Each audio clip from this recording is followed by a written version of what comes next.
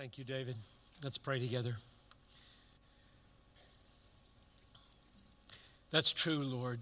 What we're about here in this conference and in this message and over this book is not trifling.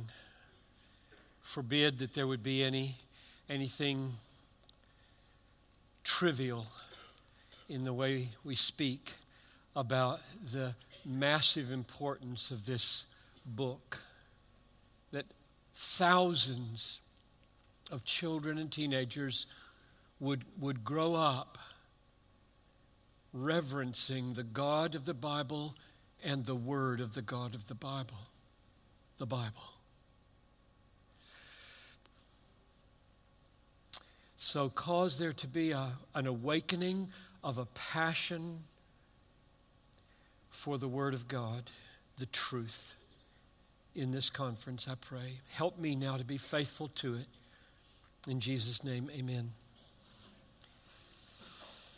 One of the greatest tragedies for children in our age is the cavalier attitude toward truth.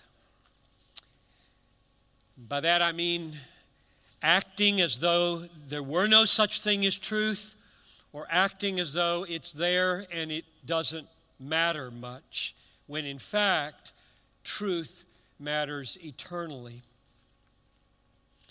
Michael Novak, in an article in First Things, writes about that attitude towards truth with regard to children like this. There is no such thing as truth, they teach even the little ones. Truth is bondage. Believe what seems right to you. There are as many truths as there are individuals. Follow your feelings. Do as you please. Get in touch with yourself. Do what feels comfortable. Those who speak this way prepare the jails of the 21st century. They do the work of tyrants, end quote. Now, the reason he says that those who speak that way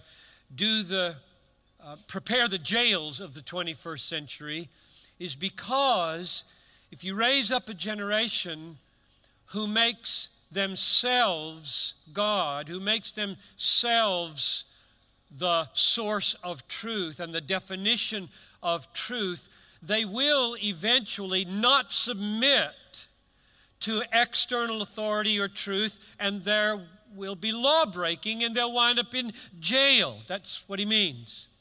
And when he says they're doing the work of tyrants, he means this. Any society that takes individual autonomous people and makes them the locus of truth is breeding anarchy and chaos where each person is his own law. And when anarchy becomes widespread enough, we give thanks to a tyrant who will rise up and protect us from the mob.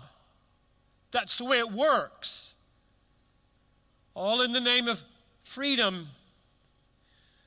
And so it's a very profound analysis that those who are waving the banner of there is no absolute truth or there's nothing outside of you that should define you. You define yourself and you define your own truth. They are opening jails for you, and they are preparing you to embrace tyranny.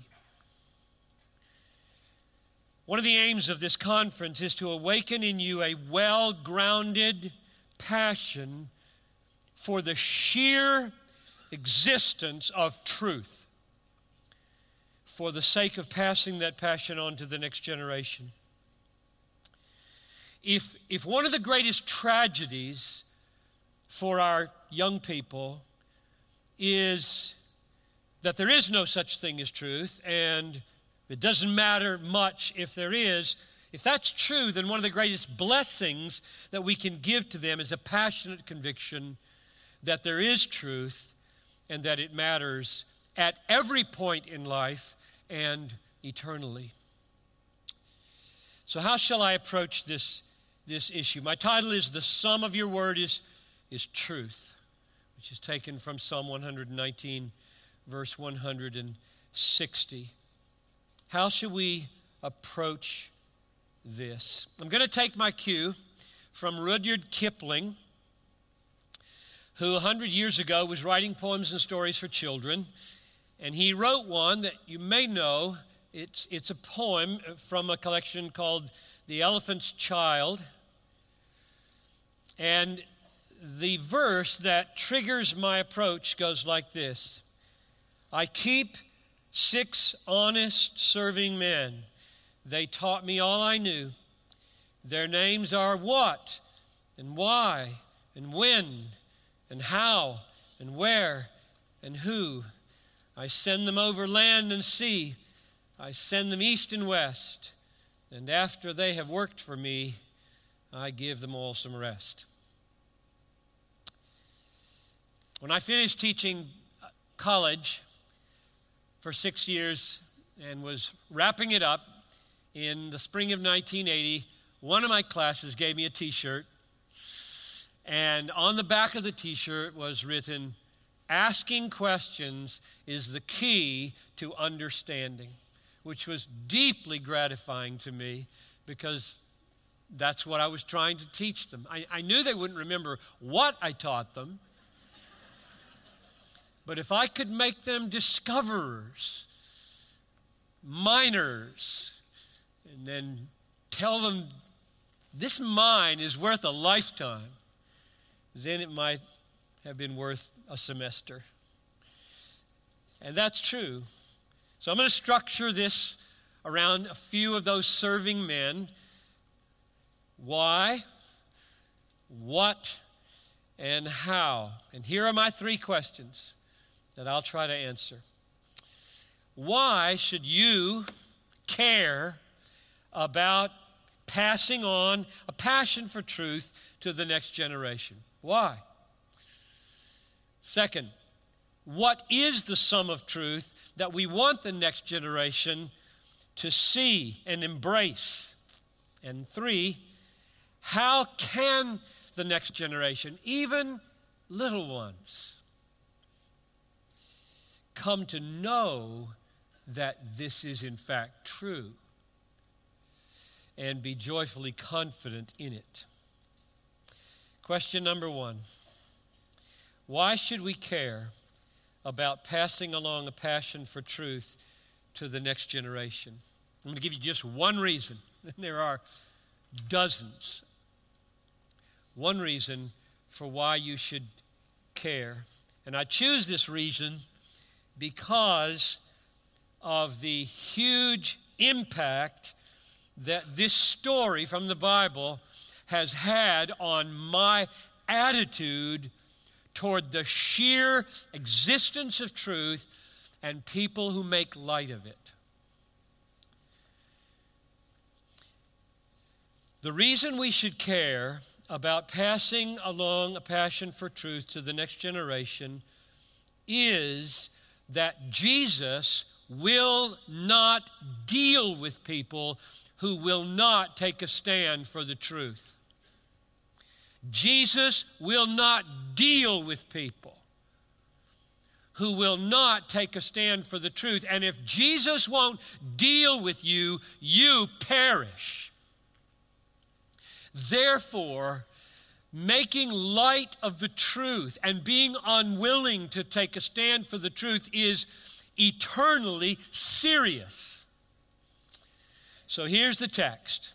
Matthew 21, 23 to 27. When he had entered the temple, the chief priests and the elders of the people came up to him as he was teaching and said, "By what authority are you doing these things? Who gave you this authority?" Jesus answered them, "I will ask you one question, and if you will tell me the answer, then I will also tell you by what authority I do these things." So I'm going to lay down a condition here for whether I'll deal with you. Verse 25. The baptism of John. From where did it come? From heaven or from man? And they discussed it among themselves, saying, if we say from heaven, he will say to us, why did you not believe him? But if we say from man, we're afraid of the crowd because they hold that John was a prophet. So they answered Jesus, we don't know. And he said to them, I'm not going to deal with you. Or neither will I tell you by what authority I do these things. Lots of emotions well up inside of me when I listen to these chief priests and elders. I get very angry. Look at how they are dealing with truth. Jesus asked them, take a stand on a very simple issue. Baptism of John, take a stand. Either it's from heaven or it's from man. Just tell me what you think. Take a stand. Be public about what you believe. Have some courage here. Just say what you believe. He didn't even ask him to tell the truth. Just tell me what you think. And they say, if we say it's from heaven, we're going to be shamed. Because he's going to point out we're not acting like that. We didn't believe it. We're not following John, so we're going to egg all over our face. So we obviously can't say that because we love our ego. So truth goes underneath ego. And then they reason, well, if you say it's from man, this crowd around here really didn't like him, John, and they think he's a prophet. So good night. There could be some mob violence or they could throw stones at us or something. They love their skin. And so they lie through their teeth. We don't know. Pure expediency. No love. They are thinking carefully. They are using their God-given brain and prostituting it. They don't love truth. They love their ego. They don't love truth. They love their skin. And Jesus watches them, and he says, I'm not going to talk to you.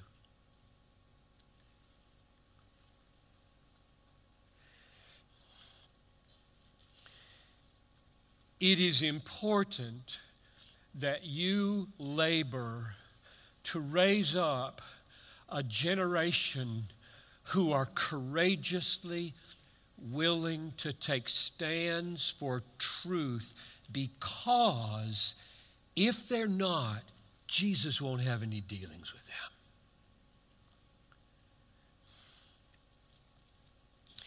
This is the way a depraved mind works, and you don't want to cultivate that in your students or your little ones.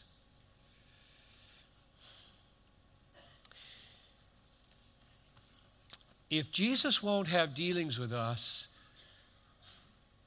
we're lost. Which means that since salvation is by grace through faith, and not of ourselves, not of works, lest anyone should boast, it must be then that the willingness to take a stand for truth is inseparable from saving faith. People are saved by faith. And if I'm right that Jesus won't have anything to do with people who won't take a stand for truth, and so they are lost, then their willingness to take a stand for truth is necessary but it's necessary as a concomitant of saving faith. It is inseparable. Saving faith is of the nature in its origin from the human soul that a perception of truth for which we are willing to lay down our lives becomes real for us. And then we believe it. And by believing, we're saved. But some kind of transformation happens in the soul toward truth in that process. This is not a small thing. The way we trivialize truth, play fast and loose with truth, talk as though there were no truth in our generation, as I said, is a great tragedy for our children. So, question number one, why should you care about passing along a passion for truth? Because if people aren't willing to take a stand for truth, Jesus will have no dealings with them. Second question,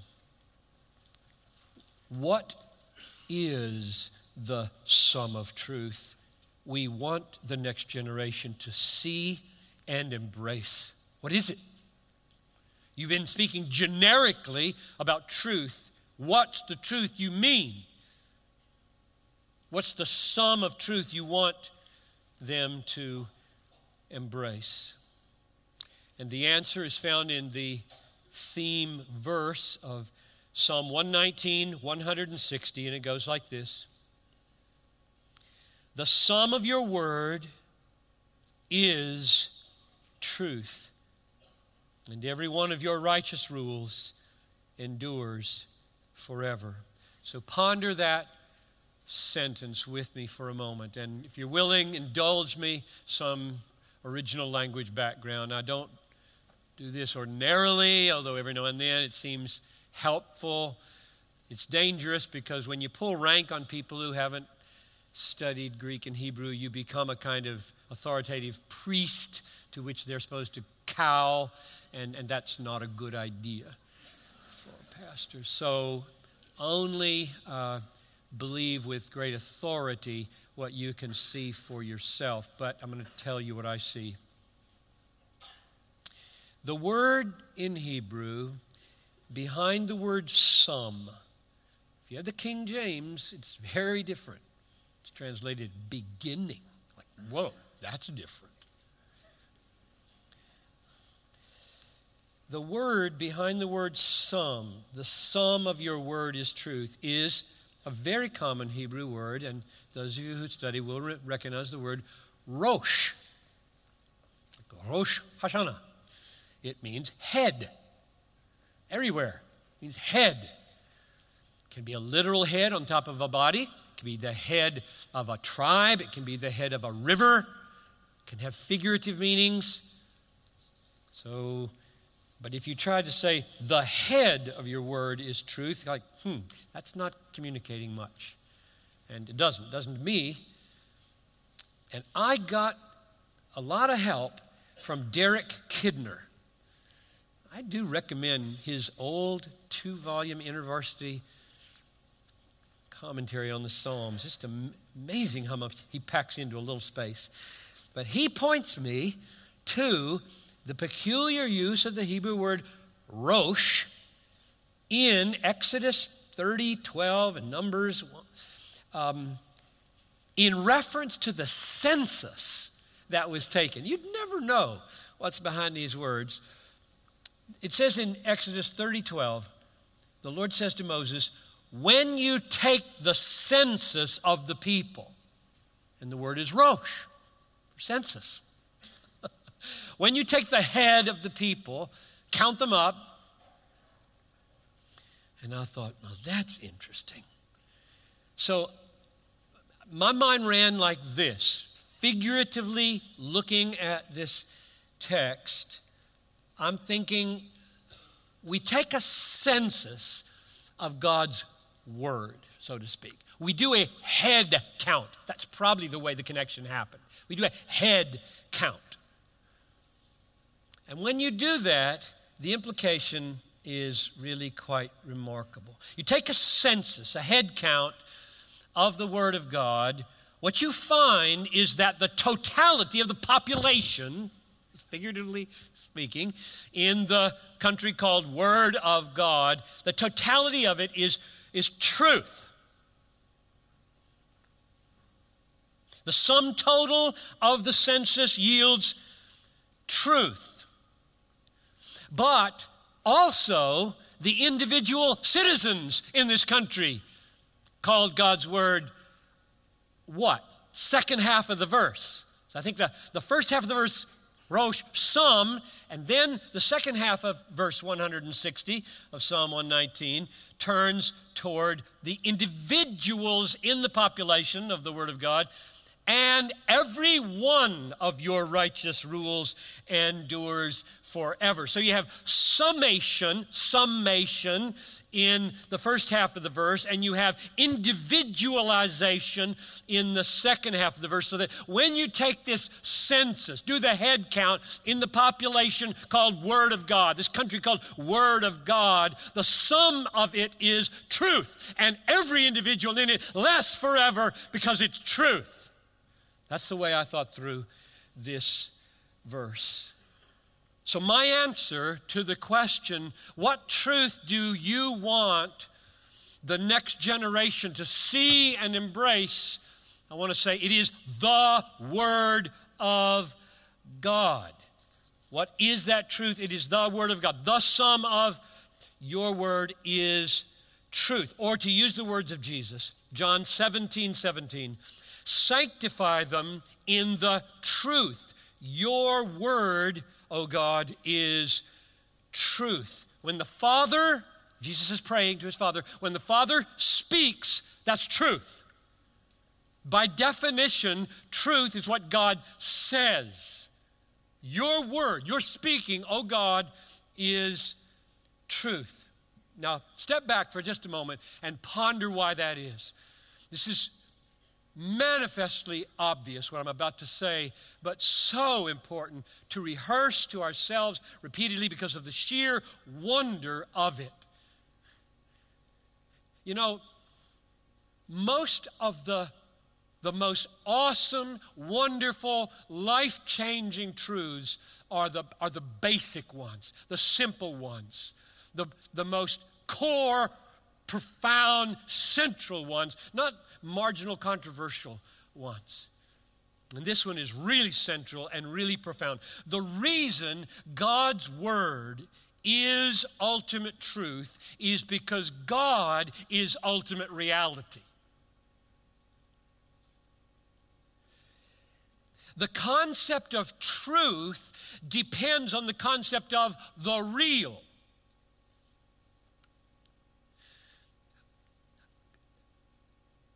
The truth is telling us what is real. For something to be true, something must be real behind it. Truth is a reference to and a faithful rendering of the real.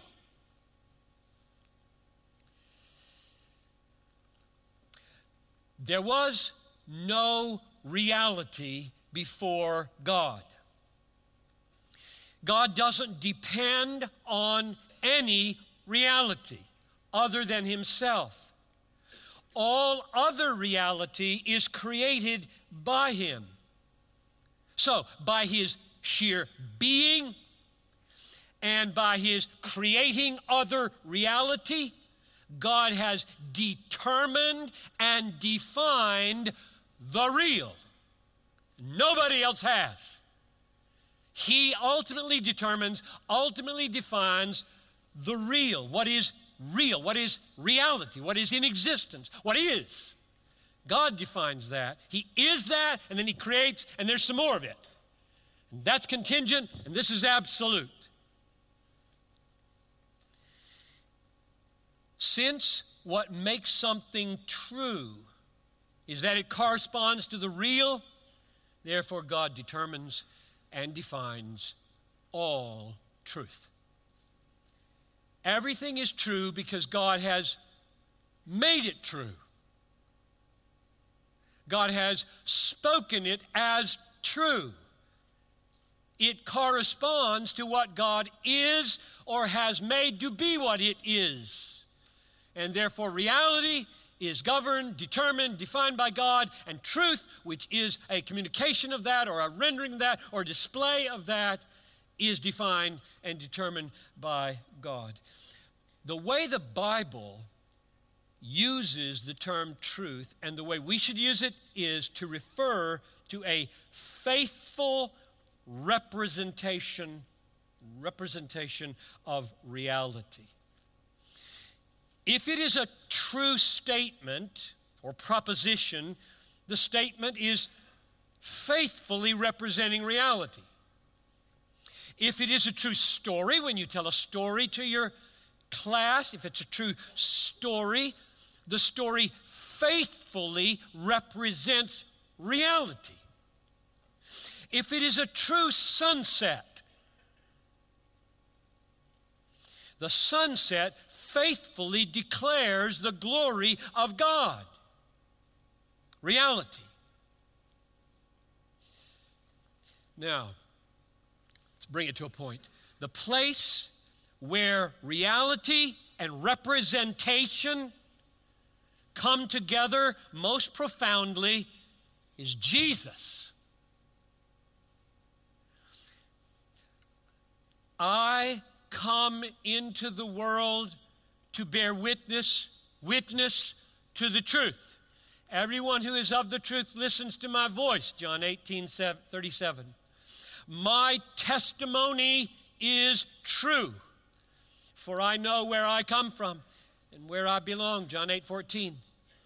My judgment is true, for it is not I alone who judge, but the Father who sent me, John 18:16.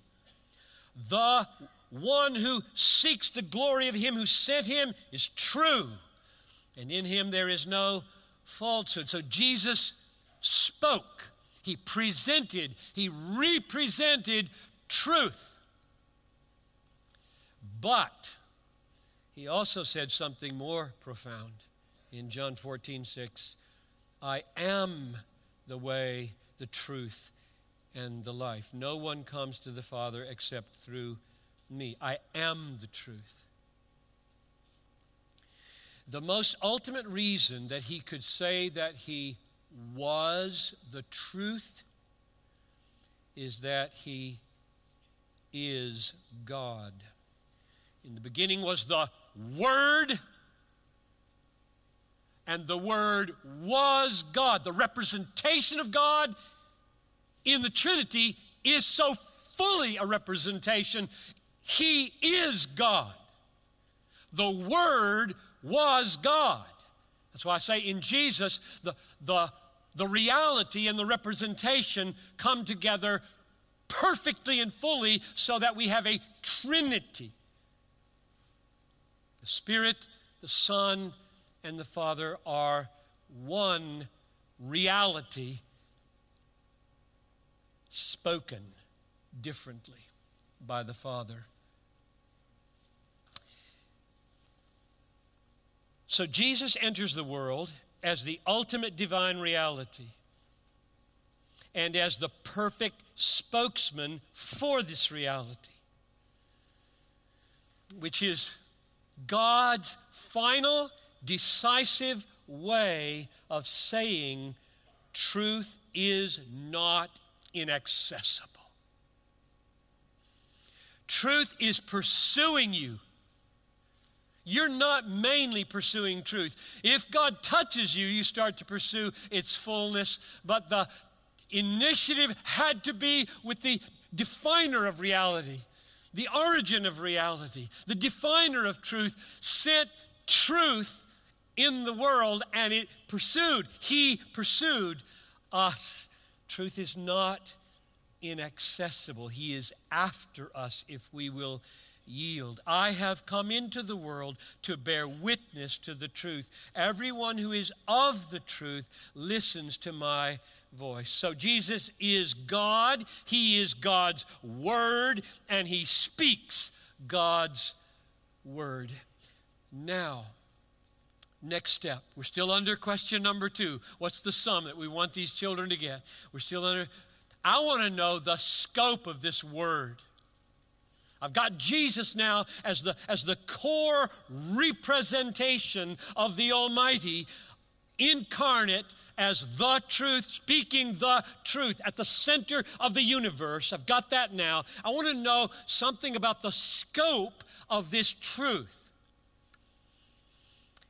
And I get it from listening to him and watching him put his profound and repeated endorsement upon the Old Testament.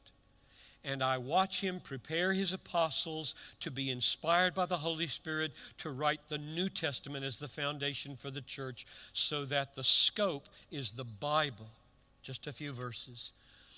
Do not think I have come to abolish the law and the prophets. I have not come to abolish them, but to fulfill them. For truly I say to you, until heaven and earth pass away, not an iota, not a dot will pass from the law until all is accomplished. Matthew 5:17 and 18. And there are dozens. Maybe I better not overstate it. Let's just say there are at least a dozen other statements that strong in the Gospels to the effect that the Word of God incarnate, who is truth, speaks concerning the truth of the Old Testament. And that heaven and earth won't pass away until everything intended by that book infallibly comes to pass as God designed and intended it. Or concerning the New Testament, John 16:13, Jesus says to his apostles, when the Spirit of truth comes, he will guide you into all truth. For he will not speak on his own authority, but whatever he hears, he will speak, and he will declare to you the things that are to come. So that those apostles in their writings, speaking as authoritative emissaries of the risen Christ, provide the foundation for the church, Ephesians 2:20. And Paul talks like this. We impart this in words not taught by human wisdom, but taught by the Spirit, interpreting spiritual truths to those who are spiritual.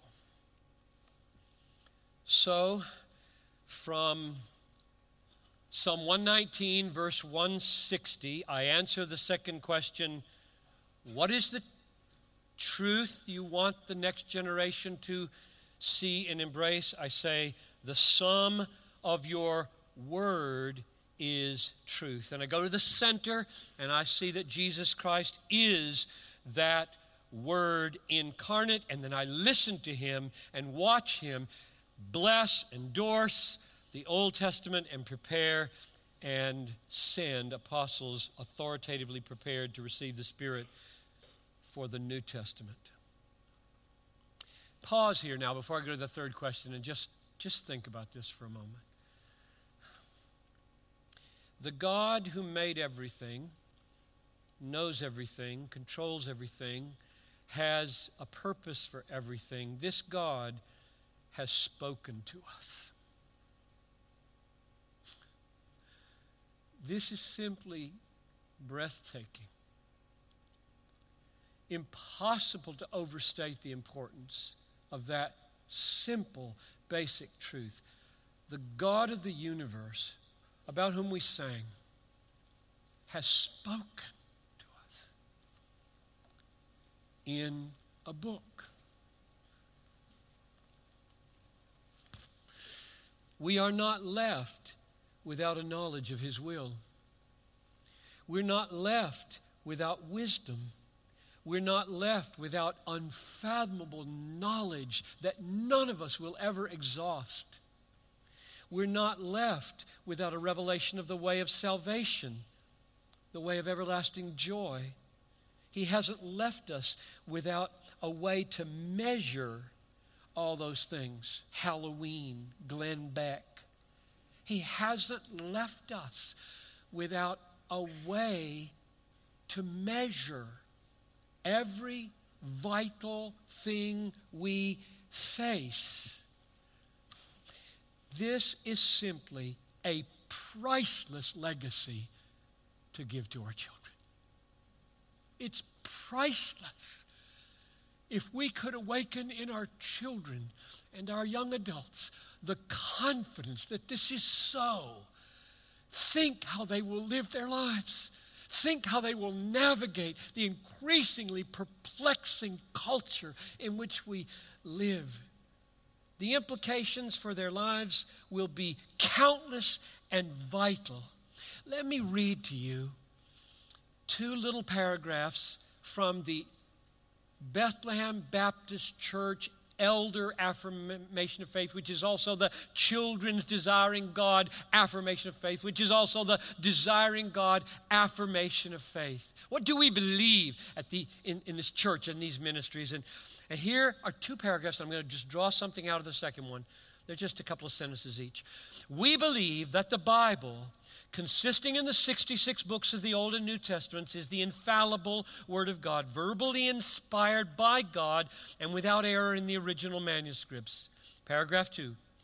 We believe that God's intentions revealed in the Bible are supreme and final authority in testing all claims about what is true and what is right.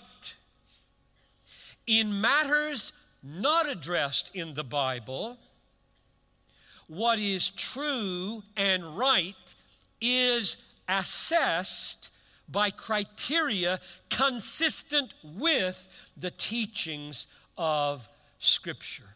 Which means that we aim, I pray that you aim, to bequeath to our children a legacy of truth. The sum of truth, God's Word, which is pervasively relevant.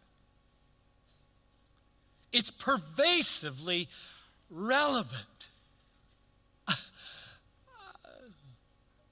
I admit to being absolutely baffled when pastors seek to preach on something other than the Bible, as though it were not relevant or interesting. I just can't get it. I sit at my desk and I look at this book day after day and thinking, 1,000 sermons. Give me 1,000 sermons. And this would never be boring to me. I don't get it. Why? What in the world? That's not in the manuscript. It's just...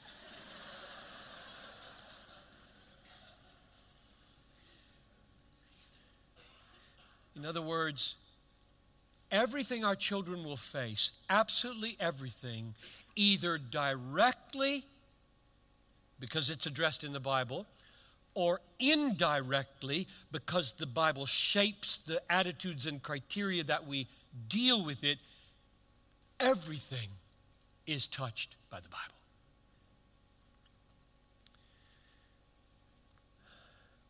Just a personal testimony after 30 years of pastoral ministry. I just testify. I'm glad 78 pastors are here. I want to encourage you. I testify that having in my hands the Word of the living God, the sum of which is truth, week in and week out, having this in my hands has made all the difference. Every thought that enters my mind passes through the framework of the Bible. At least that's my goal.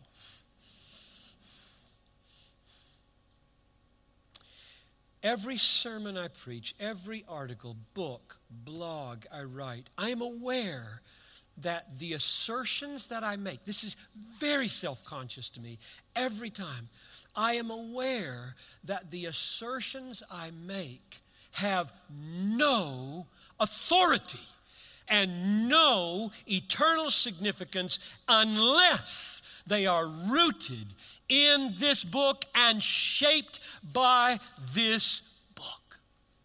I'm aware. I'm going to talk to several thousand people this weekend.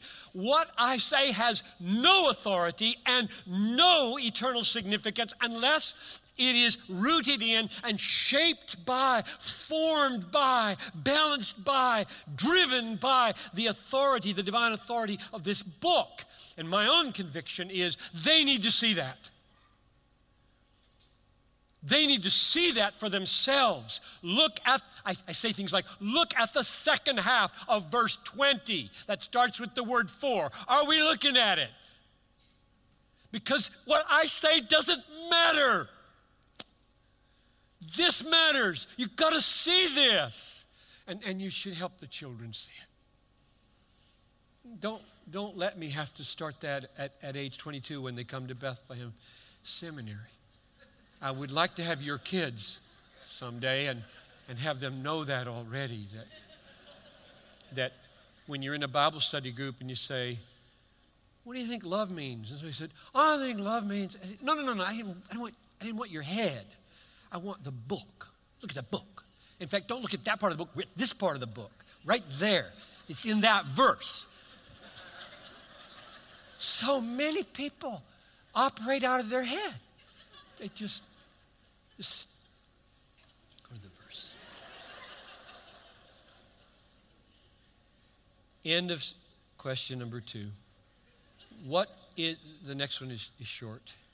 What is the next generation supposed to see and embrace? When you say they should care about the truth, what do you mean? And I say, I mean that the sum of God's word is truth, which in a nutshell is the 66 books of the Bible with Jesus incarnate as the Word of God at the center. That's what I mean. Last question. How can the children come to know that it is true and be joyfully confident in it? How can they know the Bible is true? How can they go to the center, Jesus, gospel, cross, resurrection, story of salvation, running through the Bible, climaxing in Jesus? How can they know that's true and then move out from there as their knowledge grows to embrace the whole book as they read more and more of it? How can they know? Let me show you how I'm approaching this autobiographically, because it's the way I have been wired. When I was in college and seminary, I had grown up in a Christian home, and like most of us, and I think this is pretty much inevitable, although I hope because of these conferences we do much better, I didn't go to college with rigorous answers to hard apologetic questions. I went with a pretty simple, and I think God giving me a pretty strong faith. I've never thrown it away. I've never even had a serious season of being tempted to throw it away. It was too precious and too true. But I couldn't give any answers as to why I believed that. So as I was reading apologetics, I want to see some reasons. I want to strengthen. I want to be able to talk about these things. What the Lord moved from the back of my brain closer and closer to the front was, will this argument that you are now studying for the truth of the Bible be useful and understandable and memorable for a pre-literate tribe in Papua New Guinea, 1-year-old in the faith? Or an 8-year-old in our Sunday school?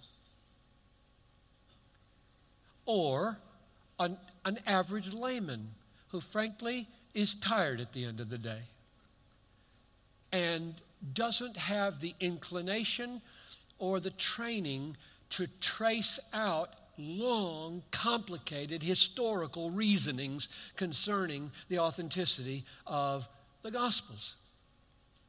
Will it work for them? Can it be useful for them? And now the answer to that question is maybe, but probably not. And then I began to see, well, wait a minute, that's the way most people are in the world. Most people are young when they come to faith. Are they coming legitimately? And most people in our churches are not highly educated people with a strong inclination to do historical reasoning. And so 90% of the world can't go this route.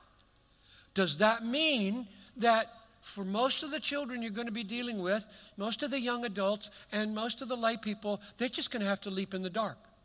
They're just going to cross their fingers and say, that's what my mom taught me. Hope it's true because I'm scared of hell. And frankly, I think that is the way many live. We are scared of hell.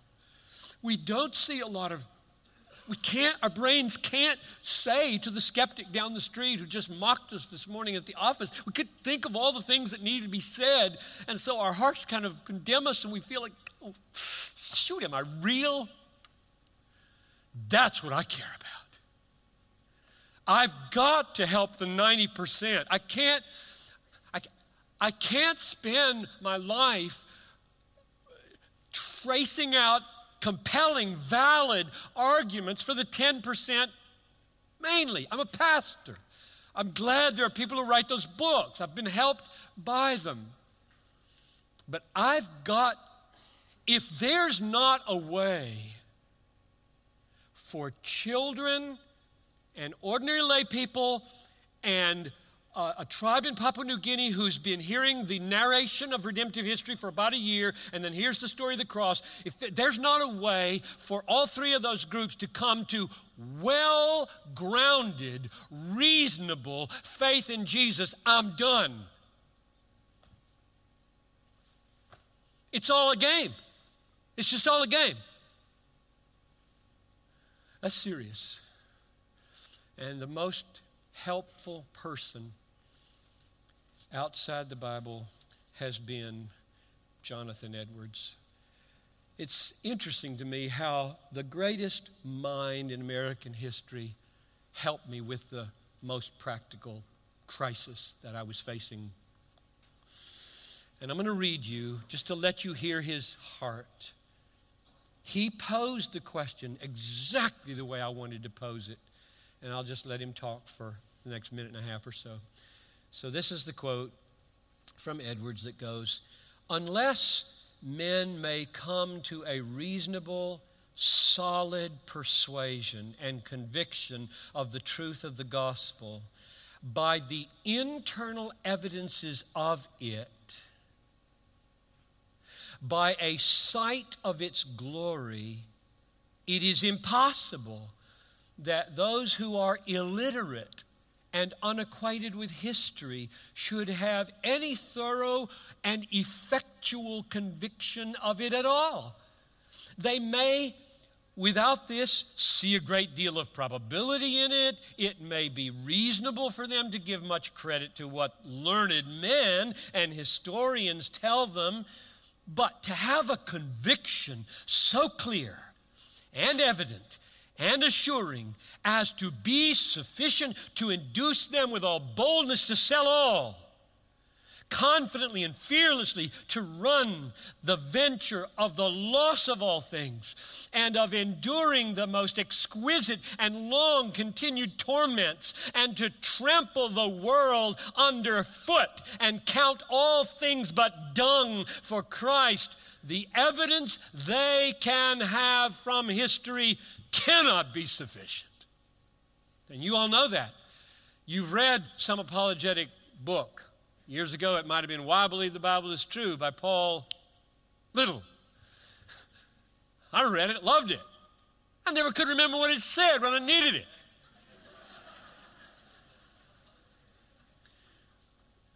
How you gonna die for Jesus if you can't remember why you believe when they got a gun to your head? It won't work. There's got to be another valid, what are his words? Reasonable, solid persuasion and conviction, not irrationality. I hate the teaching that you just make a leap of faith into the dark. And the reason I hate it is not any epistemological mumbo jumbo. It's very simple. If you don't have a reason for believing what you believe, you dishonor what you believe. If my wife says to me, I trust you, and I say, thank you, why? And she says, I don't have any reasons why. I just do. I'm not honored. I want her to give me a few character traits. And then I'm honored if she's seen some reasons that she should trust me. But if she says, oh, I trust you, it's like, you could trust anybody then. You can marry anybody. And so, same thing with God. If you just say, I'll just do. Well, he's not honored by that kind of answer. So, let's draw this to an end by pointing you to two passages of Scripture and commending a sermon. Jonathan Edwards' sermon, A Divine and Supernatural Light, immediately imparted to the soul by the Spirit of God. It is longer than that, but I'll stop there. A divine and supernatural light immediately imparted to the soul by the Spirit of God is one of the greatest sermons I have ever come in contact with, and it's on this issue. It's online. Find it anywhere. You don't have to buy it. And its text is the text I'm now going to read. Matthew 16, 16 and 17. Simon Peter replied, you are the Christ, the Son of the living God. And Jesus answered him, blessed are you, Simon Bar-Jonah, for flesh and blood has not revealed this to you, but my Father who is in heaven. What does that mean? There he was, standing in front of him. That's the Son of God. The evidence is in his, nobody ever spoke like this man. The evidence in his miracles. The evidence is in his raising someone from the dead.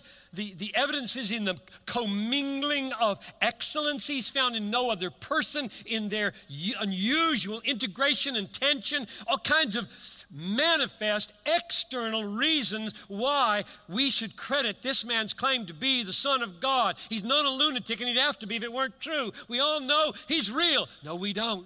The Pharisees don't, and they're seeing it all. The external evidences were not and are not decisive. One thing is decisive. My Father opened your eyes to see real glory, not darkness into which you leap. Jesus is really self-authenticatingly true. If God the Father opens the eyes of your heart, you see and you know. And when the pistol is to your head, you see it like Stephen did. And you say, I can't leave him. I can't. And you go to be with him. You don't need a long train of arguments. You have seen the King. You have seen the glory in the story of the gospel. Flesh and blood stands for intellectual efforts and personal efforts and all external things, all human things, and they're not evil. I preach, that's flesh and blood. I write books, that's flesh and blood. This conference is flesh and blood. One thing will send you out of here aflame with the glory of God in the Word of God, and that's the work of the Father. Flesh and blood has not revealed this to you, but my Father touched you, Peter, gave you eyes. One last text, 2 Corinthians chapter 4, verses 3 through 6. Even if our gospel is veiled, it is veiled only to those who are perishing.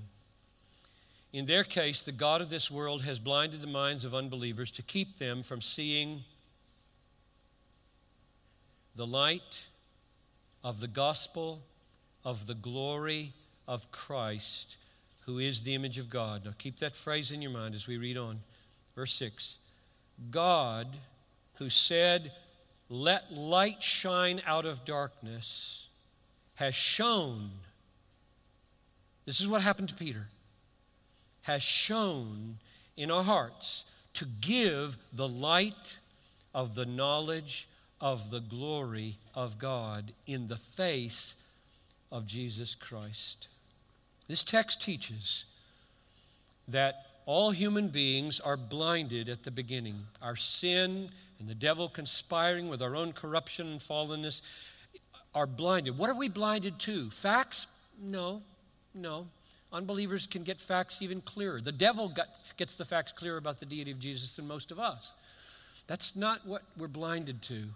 What we're blinded to is the glory of the facts, the beauty of the facts, the compelling worth of the facts. He calls it, verse 4, we must see the light of the gospel of the glory of Christ. Not just the facts of Christ. The devil knows Jesus died, and he knows Jesus died for sin. But he doesn't see him as glorious. He doesn't see light. He sees stuff that he hates. He runs from. He can't stand it. What has to happen? Verse 6. The God who once said, "Let there be light," and there was light, has to say that to our hearts so that we see the glory of God in the face of Jesus Christ. So we're not asking our children to leap in the dark.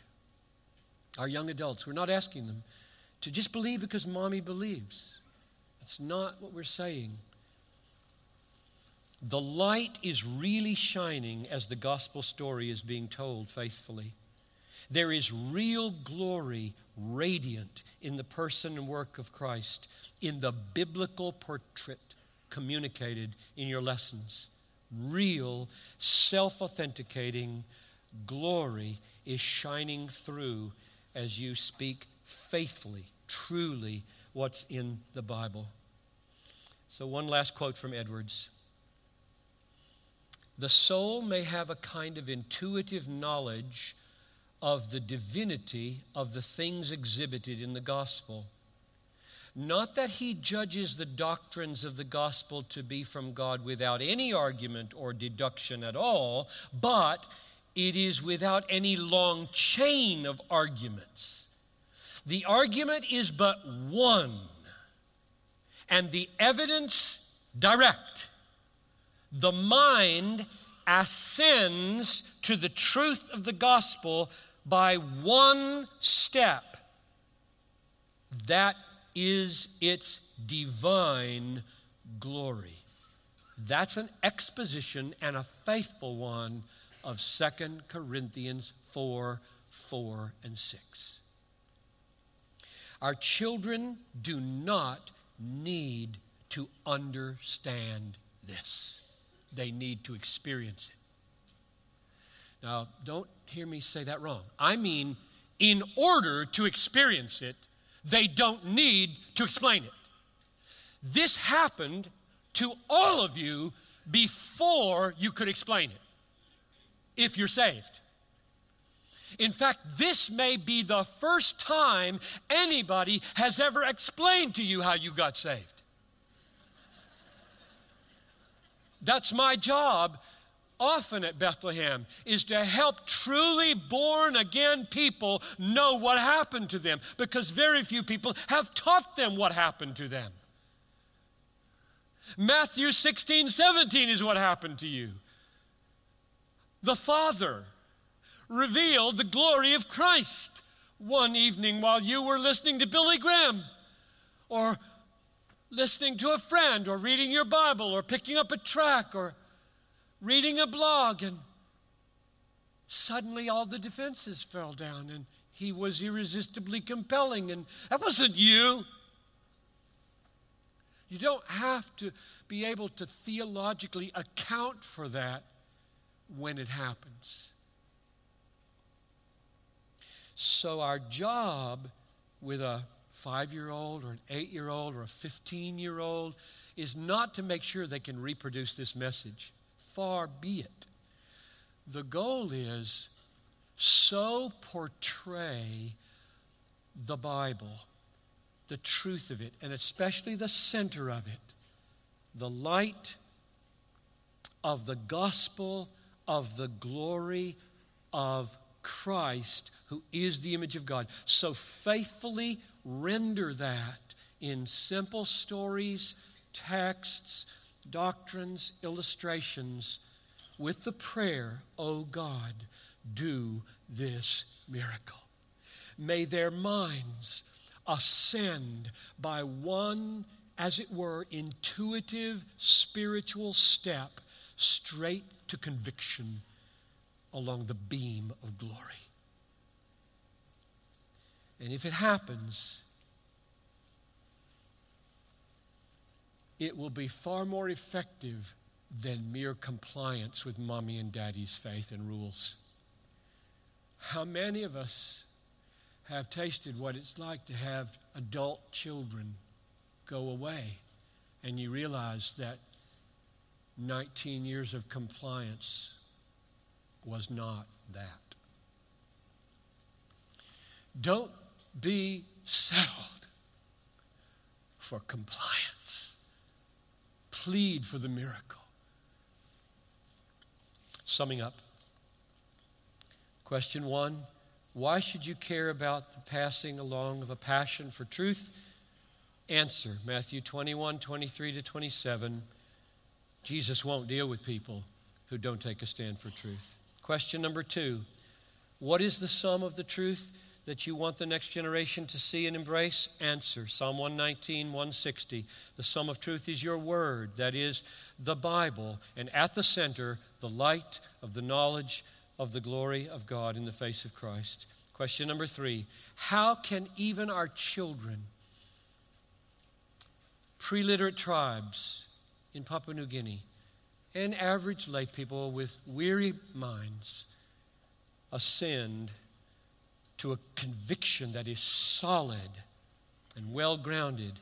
Answer, by the opening of their eyes to see the light, the self-authenticating, glorious light of Christ in the Gospels. And your job is not to make that happen, but to so portray him that the Holy Spirit, who loves to glorify him, will use your portrayal to make it the occasion when it happens. So my prayer for you is, may God fill you with a strong love for truth, a deep grasp of the Bible as the sum of truth, and a powerful, self-authenticating sight yourself of the glory of God in the face of Christ in the gospel. Let's pray. Father in heaven, I thank you for your word. We love your word. I pray that there would be seething, as it were, in the hearts of hundreds here. Oh, how I love thy law. It is now, or it will be, my meditation all the day. I will make it the foundation, the center, and the capstone of all my teaching. Lord, raise up a generation with this kind of well-grounded confidence in and passion for the truth, I pray.